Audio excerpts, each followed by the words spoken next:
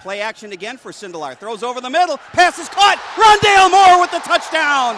Moore made a man miss at the 10-yard line, and the freshman from Trinity High School has his first Boilermaker score.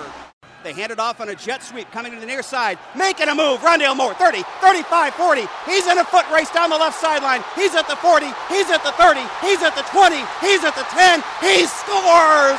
Rondale Moore on an end around, 76 yards for the touchdown. I'm speechless. Shopper, the holder, puts it down. Kick is on the way, and the kick is good. And it was interesting, Pete, that's the second time Purdue's had a field goal attempt. Northwestern hasn't rushed either time, and that tells you how cognizant they are of Purdue's ability to fake. Blau hands it off. Knox running toward the end zone, leans in, waiting for the call. Touchdown, touchdown Boilermakers. DJ Knox with a rushing touchdown, and Purdue is right back in this football game.